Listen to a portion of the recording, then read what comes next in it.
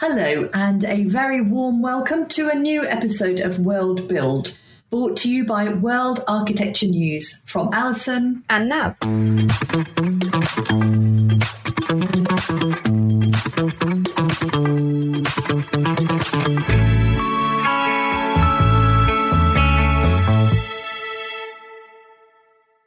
In today's episode, we speak to Kimberly Dowdell, principal at HOK's Chicago office and former president of the National Organization of Minority Architects, about HOK impact, corporate social responsibility, environmental stewardship, and equity and inclusion. Kimberly works with the Chicago Studios leadership team on strategic business development and marketing initiatives and is a mentor to the firm's emerging leaders. She is a 2020 AIA Young Architect Award recipient and was recognized for her activism efforts by Architectural Records' 2020 Women in Architecture Awards program. So welcome, Kimberly. It's lovely to be able to speak to you again after we had our episode on the Women Build podcast. To start with, can you tell us a bit about HOK Impact? Yeah, thank you so much for having me. It's great to be here. HOK Impact is an initiative that started a little over 10 years ago now. It was a group of younger employees, myself included, along with several others who got together, and we realized that we were doing a lot of different things within our communities, whether it was a mentorship program or some kind of pro bono effort or giving back, in just various ways. And throughout HOK's, 23 offices, we knew that there were a lot of things that were happening, and we wanted to, have a conversation firm-wide about what we were doing to not only measure our existing impact, but also to amplify it. And so I'm really delighted that a decade later, we're still doing this work and we're having an impact throughout the globe, both as a global firm, but also in the individual communities where we have offices. So now that you've got 10 years of experience with this under your belt, is there anything that you will be doing differently going forward? I think that we, have a good sense of sort of who's very involved and the organizations that we support. But I think that if we were to look at the next 10 years, we maybe would want to do more around measuring, the specifics around hours spent and money spent and things of that nature to really be able to tell a more metrics-driven story. So when HOK Impact was formed, employees were encouraged to volunteer time and do some fundraising. What sort of ideas did people have, and what work has been done as a result? Yeah, well, I think each office is empowered to give back in different ways or to fundraise in different ways. One office might do, a T-shirt sale. There might be like a design for a T-shirt and then, it gets produced and sold. Another group might just, ask employees to share information about a particular project with their networks and do sort of like a GoFundMe or something like that. So it really just depends on what's happening. But, one of the things that's really great about HOK Impact is that, the initiatives really take on the characteristics of the individual offices. And how do you want to see HOK Impact expand, grow and develop over the next 5 years? Yeah, I think HOK Impact has done a really great job with both recruiting strong talent that's looking at our firm versus maybe other firms that don't have such a formal commitment to giving back. So continuing to help us recruit great people and retain great people is one of the things that I think we're really proud of, and maybe doing more of that over the next 5 years. And what do you think is the most rewarding element of the program? When we do start to see, a small portion of the students that we mentor decide to go to architecture school and then, eventually graduate, I think it's really quite rewarding to see them, enter the profession, in some cases work for HOK. So I think that's a really great outcome.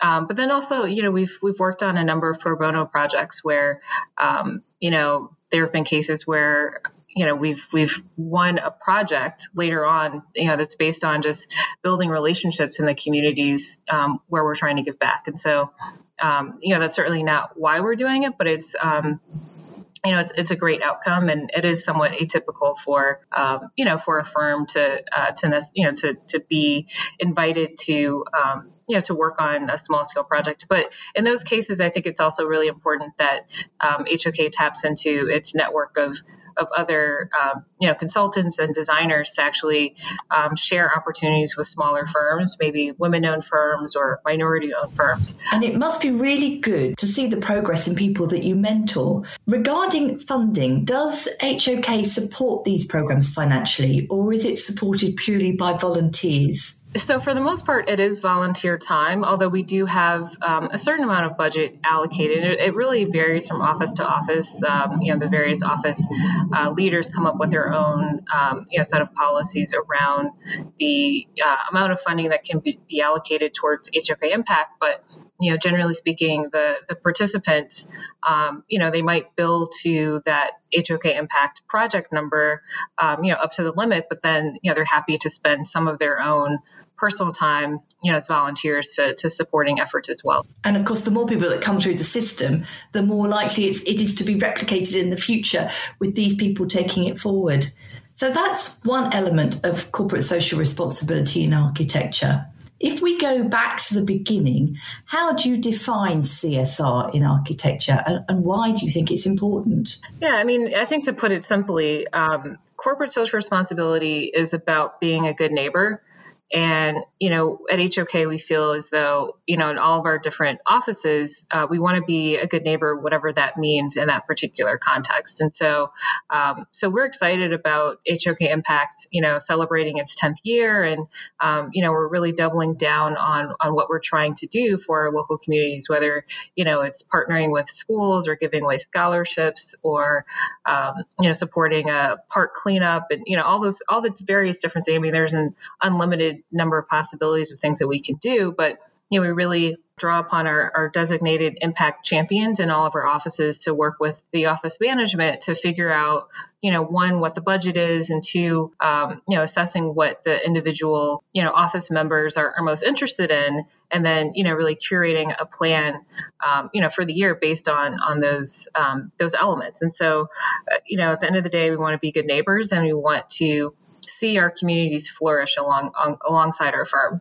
So if a company was interested in embracing CSR more thoroughly, what do you think are the basic steps that will make a difference quite quickly? Yeah, I think that one of the early steps is just to kind of do an assessment of what the local community is most in need of. And so that could be, having, I found that many of our firm leaders, for example, are on different nonprofit boards in their local areas. So, taking a survey of, what some of the more influential organizations in a community, what those needs really are, and seeing if there's alignment with what HOK or, whatever the firm might be, whatever the company, whether it's an architecture firm or another type of company, can give back. I think drawing alignment there would be important. And then also just look at the low-hanging fruit, look at what you provide and figure out ways that you can offer that. So, for example, at HOK, we have a lot of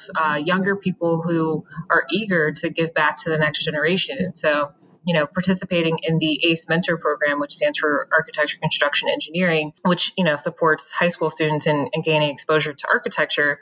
Many of our offices have a partnership with the ACE Mentorship program, and we have our firm members participate. Similarly, the NOMA Project Pipeline Summer Camps, which stands for National Organization of Minority Architects, which is where I was formerly the president.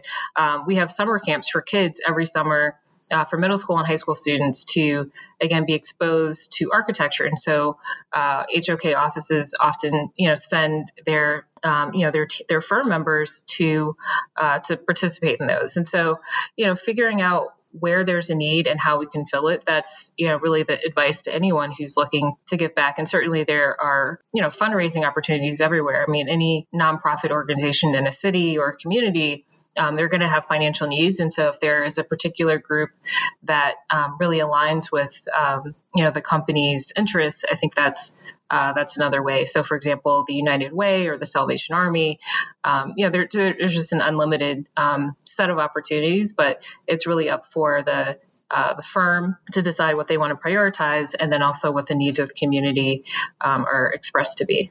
And also to give these people the opportunity to be heard, really, to give them aspirations. Exactly. Just to know that their voice matters and that their work matters and that they are, they're doing good things that other people want to support. So moving on to the term environmental stewardship within CSR, I think this means different things in different countries. But what's your interpretation of it in the US? So I felt for a very long time that environmental stewardship really means, more than just the environment, but I think it's about, the planet, of course, but also people.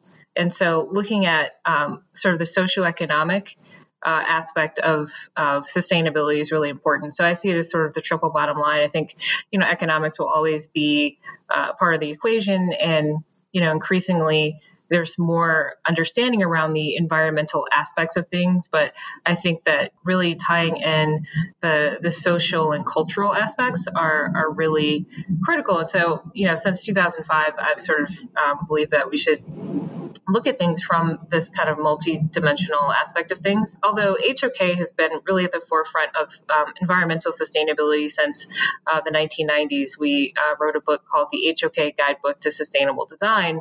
And I think that, there has been a focus on the science of things, as it relates to the planet aspect of it. But I think that in the last few years in particular, and I think, probably 15 years, we've been more thoughtful around, how everything ties together. And so, from my perspective, environmental stewardship is about creating environments that work for people. And so, really thinking about social, economic, environmental issues all at the same time. It's more complicated, but it also creates a more comprehensive approach that is inevitably more sustainable. And so I would say that if you're not talking about the multi-dimensional aspects of sustainability, then you're kind of it's a missed opportunity. And do you think some countries are embracing it more than others? Where do you feel the problems are still lying?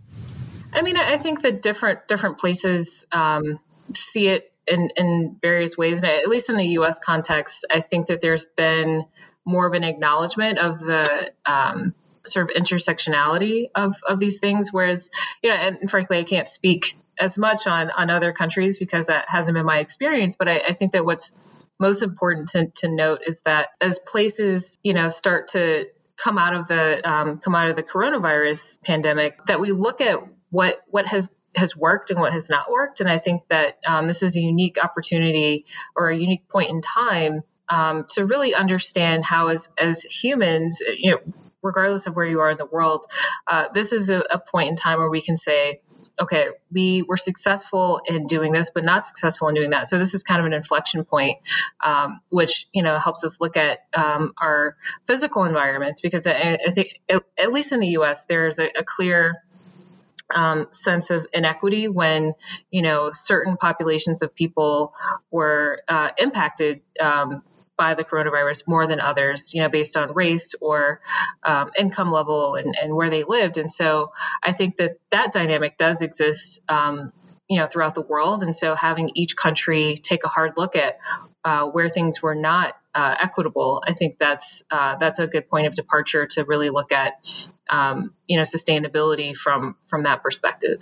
And how do you think environmental stewardship is going to develop over the next 5 to 10 years? What are we going to see? Well, I think that the more we start to draw the links between, the ecological aspects of things as well as the social, I think that more and more cities, communities, countries, architecture firms, and generally speaking, the corporate world will start to see how tied together we are from sort of a socioeconomic standpoint. So I think that there's going to be greater understanding around how these things intersect. And so I think that's what's really exciting about this kind of next frontier of, one, coming out of COVID-19, but also, looking at even the next 5 to 10 years, celebration of 10 years of HOK impact. We're really creating more language around equity. We're creating more language around the intersection between the environmental aspect of things as well as the social and cultural. And so I would say that, as we look to the future, more of our projects, both pro bono and our for-profit project, are really going to feed into how is a community impacted by a particular intervention? How are the stakeholders engaged? What is the profile of the team from a diversity standpoint?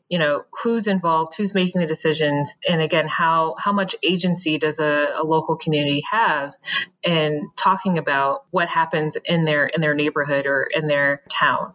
And so I think that there's just going to be a lot more emphasis on community engagement and stakeholder involvement. So one of the goals for the second decade of HOK Impact is to expand on the mentoring program to reach more aspiring architects, engineers and designers from underrepresented communities, including your long-standing partnership with the ACE Mentor program. How does the practice plan on expanding the mentorship program? Yeah, well, there are two aspects of kind of our understanding and our real drive towards bolstering our efforts. And so one is internal, the other is external. So externally, we understand that, especially through our work and partnering with NOMA, thinking about ways that we can diversify the pool of architects who actually help to author the future of our built environment. We think it's important because all communities are impacted by design. And so we would like to have, a bit more representation of those who are currently underrepresented. And so programs like ACE and NOMA, and I'm sure there are many others that maybe aren't national in scale, but, are local to a particular, city or community. All these programs are important because at the end of the day, they provide exposure to what architecture is so that young people can make those decisions. I decided to become an architect when I was 11 because I knew what it was and I had a real interest in it. But if I had maybe learned, 8-10 years later, it would have probably been too late. But then also internally, HOK we actually have a mentorship program within the firm so that once someone comes into the firm, we want to make sure that they still feel supported by a somewhat formal mentorship resource. And so we've created the HOK mentorship program it's really for everyone, but there's a special emphasis on younger architects who are navigating their licensure and their continuing education, and frankly, just learning how to understand the dynamics of the firm. And so that's actually been really important to us to make sure that we're again both recruiting and retaining really strong talent to do the great work that we do throughout the world.